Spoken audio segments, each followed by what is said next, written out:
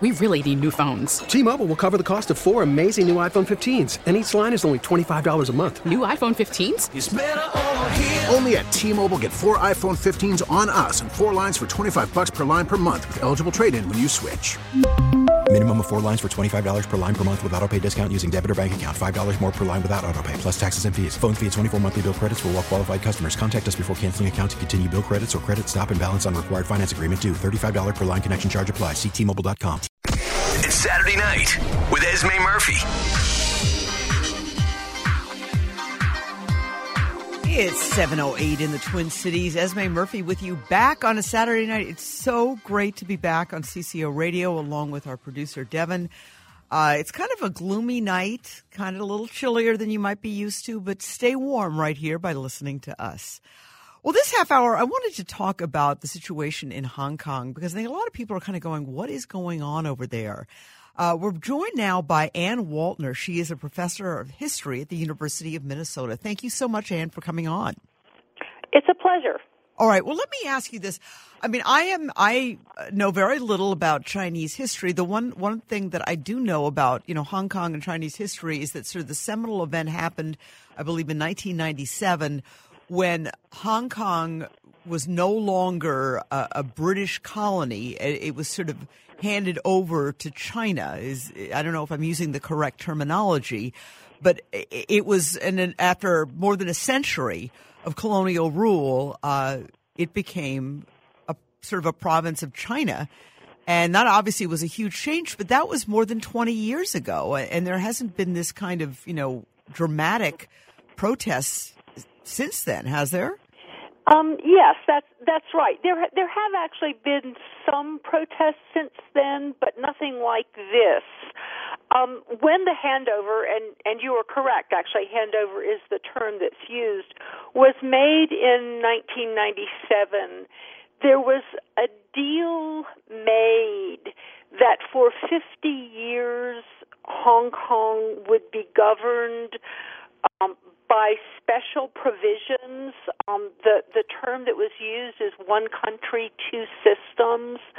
Hong Kong still has its own currency. They still drive on the British side of the road. Oh, really? Yeah, really. An American citizen does not need a visa to visit Hong Kong. A Chinese citizen does need special permissions. It's not exactly a visa to visit Hong Kong. Things like freedom of speech are much more carefully reserved in Hong Kong than they are in China. So there is a transitional period between 1997 and 2047 to kind of gradually incorporate Hong Kong into China. Okay. And so, I guess I didn't realize it, and that's why I'm so glad we had you on. I didn't realize that there was this big transitional period. So we're in a transitional period, yet it seems to be the transition, especially this particular year, seems to be especially rocky. I mean, what happened?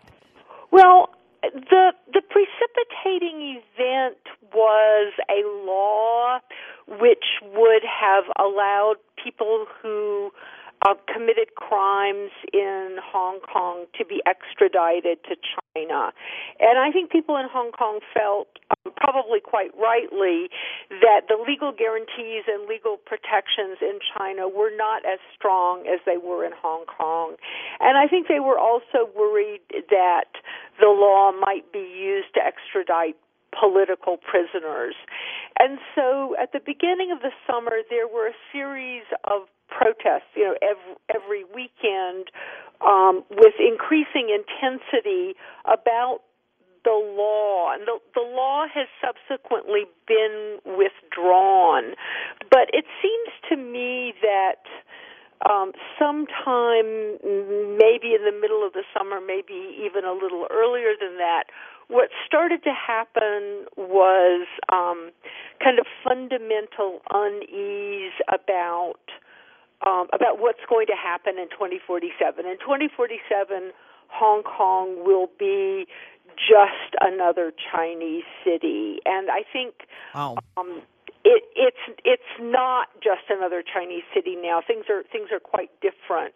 And so I think that in a sense what is happening is people are articulating a kind of long-term unease about the future of Hong Kong. All right. But can it ever really be, quote, just another Chinese city with that kind of a history? Well, that's actually a great question. I mean, I think that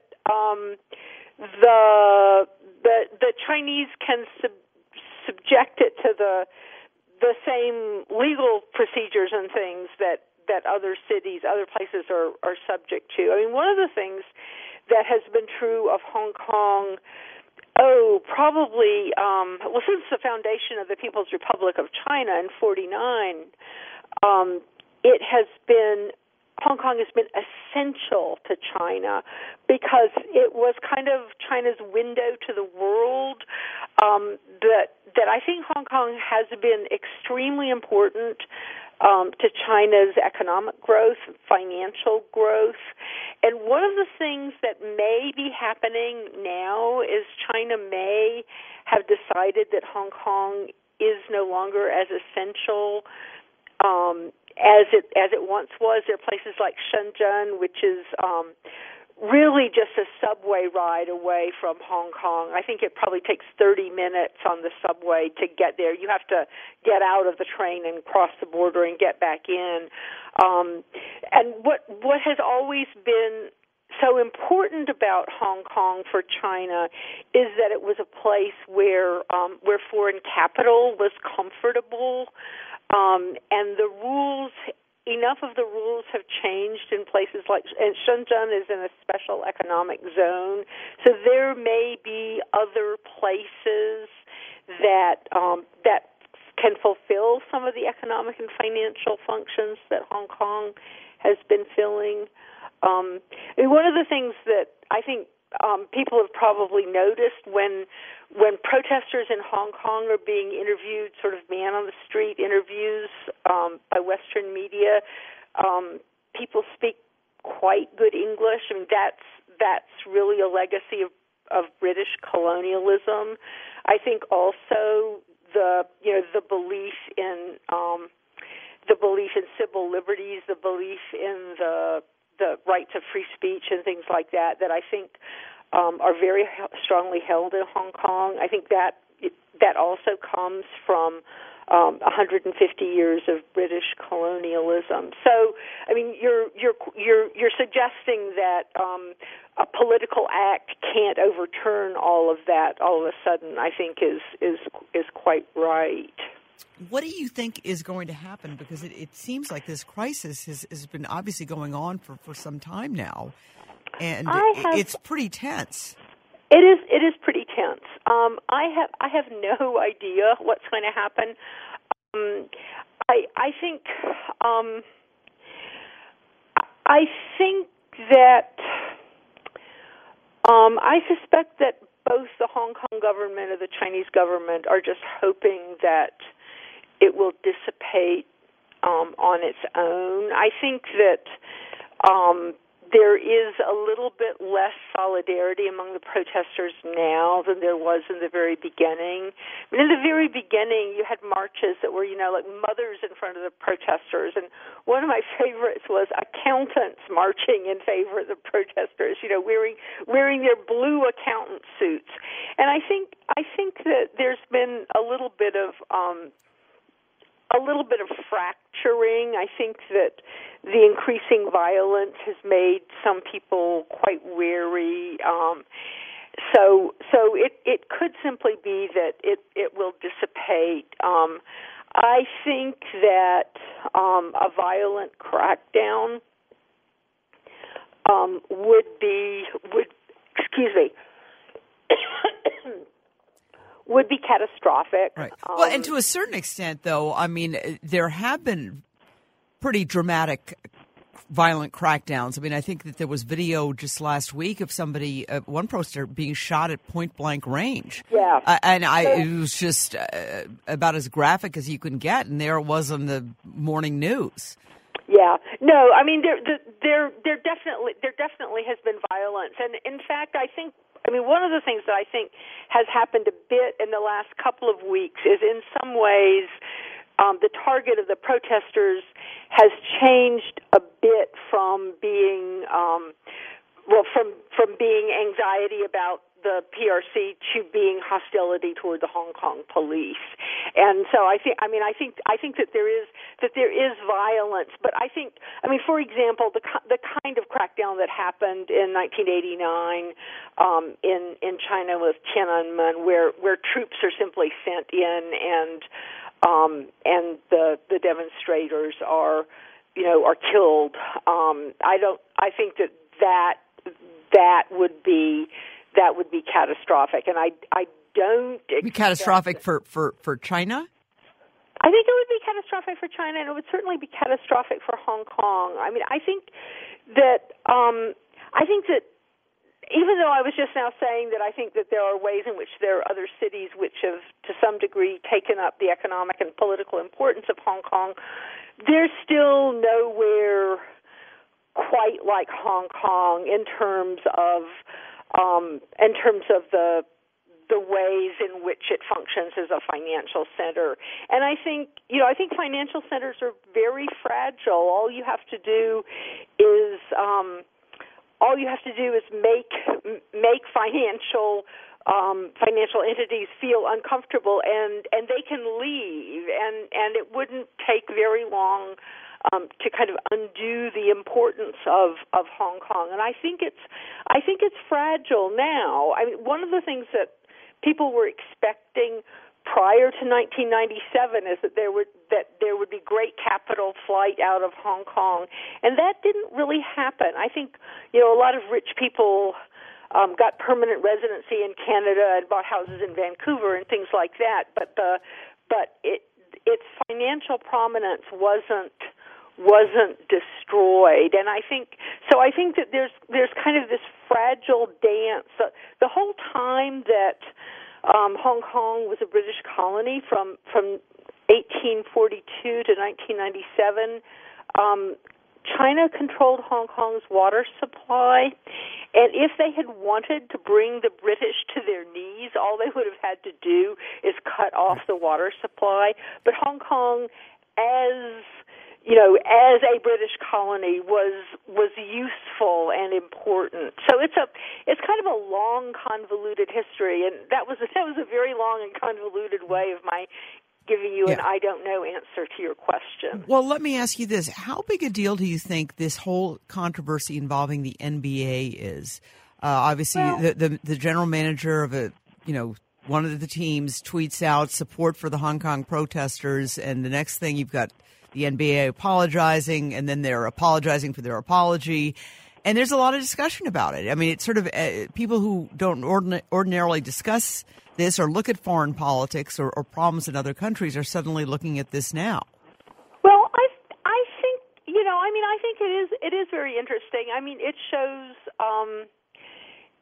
the power of the Chinese government, and it shows the power of Chinese commercial entities like Huawei and Tencent and groups like that.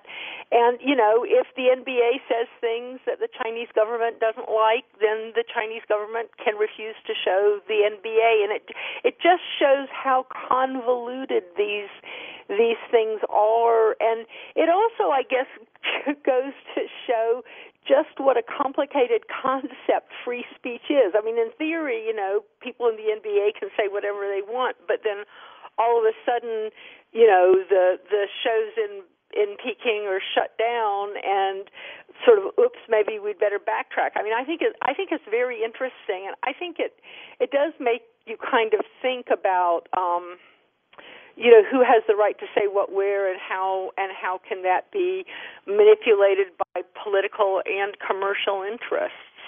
Right. Obviously, a lot of people discussing that. Well, listen, Professor Ann Walter from the University of Minnesota, thank you so much for joining us. We really appreciate this little history lesson in some of the situations that are going on in Hong Kong, which obviously we're seeing it on the news really almost Every daily. day. Yeah, it's extraordinary.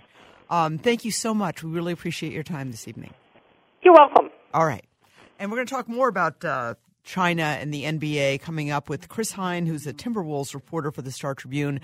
How did the NBA get to be so big? How big is it? What are the plans for expansion? And what is the impact, perhaps, if there's a shutdown of the NBA in China?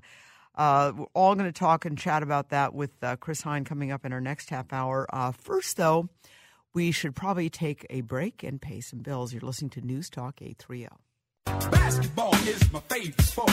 I like the way they dribble up and down the court. There you go. 7:35 in the Twin Cities. Basketball. A lot of people didn't realize how big a deal basketball was in China until the past week when there was that tweet by the general manager of the Houston Rockets supporting those protesters in Hong Kong. And suddenly it was a big deal, and you had all kinds of comments by folks in China, as well as the NBA apologizing for the tweet, then they apologized for the apology. A lot going on, and then, a blackout in China of NBA games.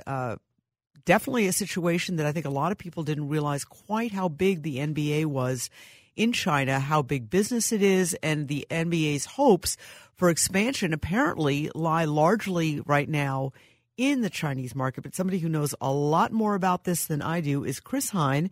He is the Timberwolves beat reporter for the Star Tribune. Hey there, Chris. How are you? I'm doing good. How are you? Well, fine, thanks. Great to have you on. I really appreciate it. I guess I would be remiss if I didn't ask you, just first of all, your preseason thoughts about the Timberwolves. Yeah, it's going to be a different year for the Timberwolves. New regime in charge. Actually, their president came from the Houston Rockets, Gerson Rosas. And so they're trying to install kind of more modern, up-tempo, three-point oriented shooting kind of offense and trying to find the right personnel, I think, to carry them forward here the next few years with Karl-Anthony Towns at the helm of the team. So there's a lot of experimentation and a lot of kind of feeling each other out early in the preseason here, and we'll see what happens in a crowded Western Conference this season. It's going to be tough sledding for them to make the playoffs, I think. Can those kind of changes, the front office changes, make really a difference? It can, because it dictates kind of the style of play, what kind of players you're targeting to bring in here. It really does kind of alter the course of the franchise. And one thing that the Wolves have been big on this summer is establishing a new kind of team culture that wasn't always present in previous years, especially under Tom Thibodeau. Last year there was a lot of kind of chaos and disruption when Jimmy Butler was requesting a trade and wanted out of town, and that was a kind of, I mean, God, he was fun to watch when he was on, but my goodness, what a disaster! It made for a really interesting fan experience, I think, because 2 seasons ago, they had their best season in 15 years and they made the playoffs. But on the other hand, it didn't look like the team particularly enjoyed playing with each other. And I think that spilled over to the fans and the experience of watching the team. And, obviously that those relationships did not hold long term. Right. And I am a very casual fan, and I did not go last season, but I went the season before to a couple of games, and boy, were they fun to watch. I mean, these players are really fun to watch, and they're so young and so talented. And you kind of hope that for the best for the team. I mean, I remember sort of, the days of, when the team was doing well and made the playoffs, and you're kind of like wishing that could happen again. Yeah, and I think this new kind of president and the front office, they are thinking more long term. I think that the previous front office and Tom Thibodeau was thinking very short term. Like let's trade away some of our young players to try and get in the playoffs now. And when you haven't made the playoffs in over a decade, it's a smart thing to do. It's just the execution of it and the moves that they made ended up kind of blowing back up in their face. This regime, I think, is trying to plan out for the long haul so that the Wolves will be good in a few years, and their goal is to be perennial contenders eventually. We're chatting with Chris Heine, the Timberwolves reporter for the Star Tribune. I do want to ask you about the NBA in China, but I do want to ask you, like, in terms of a beat reporter, I mean, there's some people probably out there listening saying, God, that must be a really cool job, being a beat reporter for a professional sports team. But is it like, do you have your preseason ritual or routine that you have to go through? Because, I mean, you're on the road with them. Yeah, you know what's funny is that I was in Phoenix the other night, and I was covering the first preseason game, and my editors gave me a time for my deadline, and I actually forgot my deadline time, and I had it mixed up in my head, and I realized that with about 5 minutes to go that I have to file in 5 minutes, not 15 minutes. So it's preseason for the writers as well, right? Yeah. But those deadlines are just a little bit important in your line of work. Yeah, they are. That 10 minutes can mean everything. Yes, like keeping your job. If you, that's right. I did not tell them that. So if anybody's listening in our office, okay. They know that I almost missed my first deadline of the year. Right. Well, and Phoenix is a little tricky because you never know. Sometimes they're on Pacific time, and sometimes they're not. Right, exactly. So I'll give you a pass on that one, but seriously, do you have to kind of get prepped or just, because it's a long season. It's a long season, so I in my head and kind of working with the Wolves, I have a number of stories that I want to eventually write. Not just like the daily kind of stories that you see every day in the paper, but kind of longer form feature kind of stories. That might appear in like the Sunday paper, for instance. And so you do have a list of those that you want to try to accomplish as the season goes along. But honestly, like, you start writing stuff, once they start playing games and you kind of see how the team goes. And a lot of that is just based off of how guys are doing. So there's only so much preparation you can do. And it must be really cool to travel and everything like that. But after a while, I mean, there's part of it that's got to be pretty grueling. Yeah, I like to travel personally. I like to travel more so than I think other people might. I'm in my early 30s. I'm single. I don't have a family, so I enjoy the travel. But I look at the schedule, and there's a 6-game road trip in March that I'm especially on edge about because it's going to be later in the season. I'm going to be traveling to 6 different cities in the span of about 11 or 12 days. And so that one I'm looking at thinking that, I might need a little break once that one's over. All right. Well, listen, Chris, I think a lot of people didn't, especially the casual fans or casual sports fans, or maybe they're not somebody who follows the NBA closely. I didn't realize how big a deal the NBA is in China. I mean, how big is it? It's huge. And the NBA has really done a good job, the last few weeks notwithstanding here, of cultivating that relationship in China. It goes back really to the turn of the 20th century when Christian missionaries brought the game over to China. And it was one of the few things that once Mao took power, he allowed basketball and access to basketball to still happen. Really? So, okay. Yeah. So basketball. So the cultural revolution didn't, throw out basketball. That was still in. Right. It did not, because I believe I read that his generals really liked the game. So that's one of the reasons why it ended up staying. So it did stay for decades, and it has deep roots in China. And in the 80s, the NBA kind of looked and said, there might be an opportunity here. And the 80s was kind of the rebirth of the NBA. This was the era of, Larry Bird, Magic Johnson, Michael Jordan. And things were opening up in U.S. relations with China. So the NBA actually struck a deal, I think it was in 1990, with Chinese state-run TV to start airing highlights and games in China. Wow. And this is right around the time where the NBA is surging in popularity in America. Some of the best players of all time are now playing. And, it coincides with really the rise of Michael Jordan. And then in 1992, you have the Dream Team, which is all these Hall of Fame players on one team going to the Olympics. And that did wonders for the game, not just in China, but the rest of the world, because the rest of the world got to see these great players on one stage. Previously, the top NBA players were not going to the Olympics, and now they were. And so that's right, because it used to be the amateurs, and then you had right. Yeah, right. Right, exactly. So this was, now you're seeing Larry Bird playing with Charles Barkley and Michael Jordan and Magic and Isaiah Thomas and all these guys, and it was quite the spectacle back in the early 90s. And so it kind of kept rising from there throughout the 90s, throughout Jordan. But a big touchstone moment came in 2002 when Chinese center Yao Ming became the number one pick in the NBA draft by the Houston Rockets.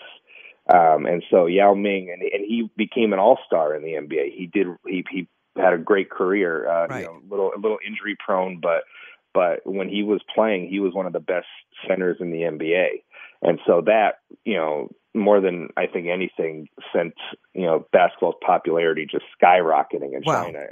And now it's routine for players, with shoe deals and things like that to make annual off-season trips to China for marketing purposes and to do, appearances for fans and things like that. Almost every major NBA star does that in the off-season now. Right, and that's something that I didn't realize. Well, this is really interesting just to hear this. And so it sounds as if, people have been playing basketball for years in China, for generations, really, and enjoying it the way we do in schools. And I think so there's that familiarity, and then it's a couple of key moments, and then to have, a Chinese person do that well and become a major star, a superstar. You're saying that was one of the pivotal moments here. Yeah, exactly. Really, this didn't happen overnight. It was kind of the NBA's, I think, forward thinking back in the 80s and 90s. So in this age of technology, it's now become easier to broadcast the games and to have access to highlights and social media and whatnot. But the roots of the NBA's growth in China were planted a long time ago. It didn't just happen with the age of technology. Right. This has been happening for at least 3 or 4 decades now. Right. So, and Yao Ming, went on to have, as you said, a super successful career in Houston. I think didn't he play for Houston his entire career? I believe so. Yeah. And then he goes back to China and he becomes the face of Chinese basketball, right? Yes. Okay. And explain what he is the head of over in China. That I'm not 100% sure, but I do know that he does a lot of do a lot of promotion of the game. He is probably the main face of the NBA in China, and he's really had to try and distance himself from his former team amid this latest controversy. And it's been kind of interesting to read the reaction to the games that have been happening over there, and really a lot of there have been some NBA games over there. Yes, but there has been a limit on the broadcast of these games. There have been a few preseason games scheduled over there, but the broadcast has been blacked out. I think, and fans have still shown up to these games, but you read reports about how fans have really mixed feelings now, and because the population definitely feels one way about the situation in Hong Kong, but they still love the NBA. Wow, interesting. What, just from where you sit, you're obviously, your job is to, cover and follow the NBA and follow the Minnesota Timberwolves.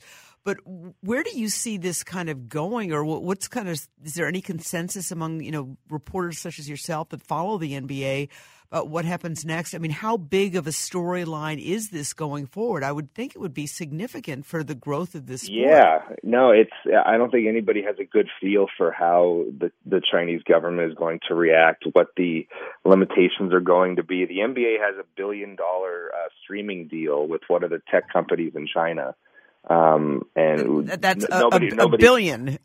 A billion with a B. Yeah. Yeah. It's how is that going to be affected by this? And it has a trickle down effect. I read a report, I believe, from Yahoo Sports this past week, where NBA GMs, because of the fallout, are reevaluating the projections for the salary cap over the next few years, because if any of this fallout affects the amount of money coming into the NBA, it is therefore going to affect how much money teams are going to have to spend on players. So this will be this could be felt at the front office, Yes. down at Target Center. Yes, it could. Yes, it could. Absolutely. But it's so soon, and I think everything is so raw emotionally right now that it's hard to really say where this is going to go in the next few weeks and months. Right. Yeah, and it's and obviously when the story first broke, and then there were the apologies for the tweet, I think a lot of people were kind of going, what? And then there's the apology for the apology, and obviously a lot of repercussions down the line. But the backdrop is that this is a huge institution really now in China. Well, listen, Chris, it's a pleasure to talk to you. Get ready for the season. Do you have to do things like all your holiday shopping now or something like that? Or you're a single guy and you don't have a family, so that makes it easier to travel. I do. I have my family is back home in Pennsylvania where I grew up, so Amazon helps with Christmas shopping. let me just say that. Yeah. All right. I think we're all in that column these days. Well, listen. Yeah. Good luck with the season, and we will obviously be watching for your work in the Star Tribune. He is Chris Hine, the Timberwolves beat reporter for the Star Tribune. Thank you so much. No problem. Anytime. Thank you. Okay. Take care. All right. That was interesting hearing. He had a really nice perspective about the history of the NBA in China. And I don't think I'd heard anybody kind of go into the deeper roots. I'm sort of like a history geek nerd here. And I had never heard, I'd read about the Yao Ming, how Yao Ming was really big. And, obviously these superstars are very charismatic. But I'd never heard it go back to Chairman Mao, and that when Chairman Mao was in the Cultural Revolution, when they were getting rid of so many different things in China, so many people were arrested and so many Western things were just dismissed or not allowed, that basketball was okay. And that's an interesting point, that it has made those kinds of inroads, because I think you've got to have that kind of inroad as well for it to resonate, that people have, done this in gym class and kind of grown up or watched teams or had friends that have played and they've played. So interesting stuff. We'll have to keep following that. Well, listen, folks, we do have to take a break. You are listening to News Talk 830. Esme Murphy.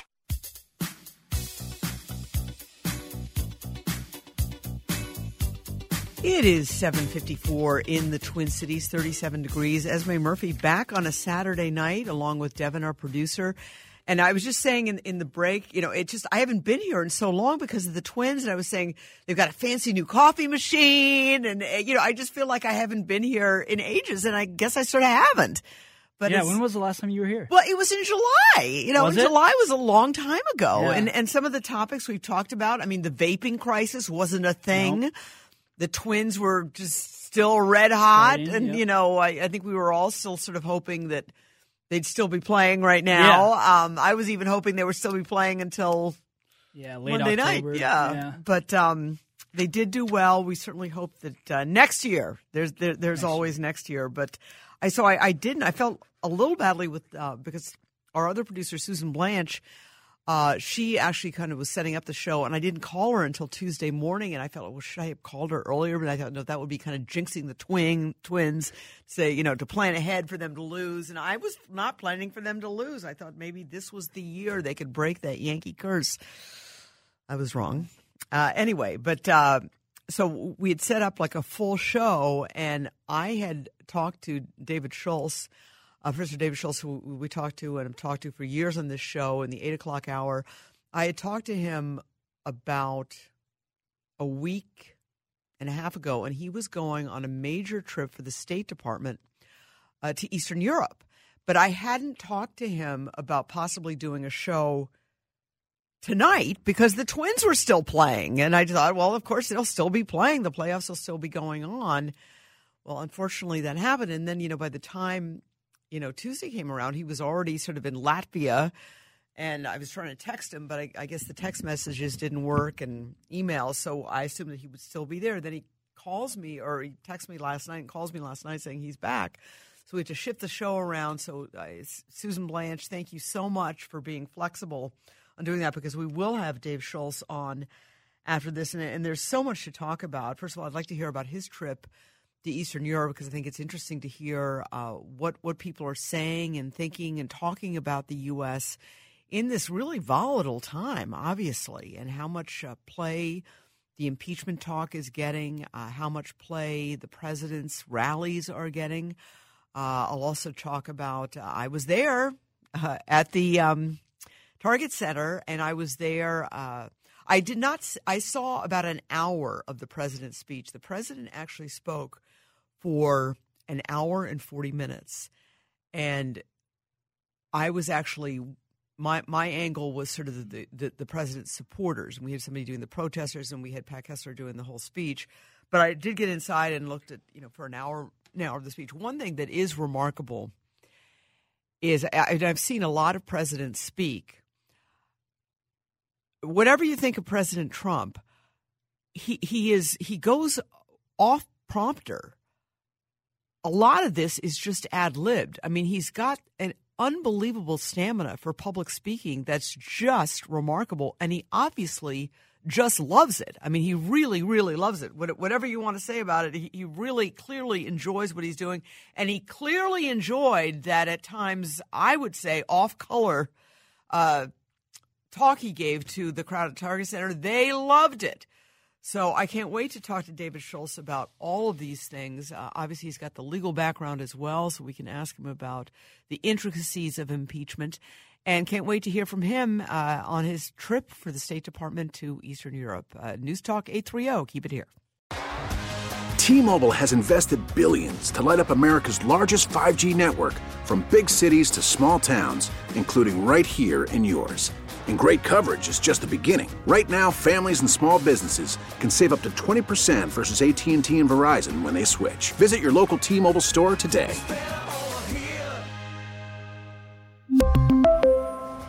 Plan savings with 3 lines of T-Mobile Essentials versus comparable available plans. Plan features and taxes and fees may vary.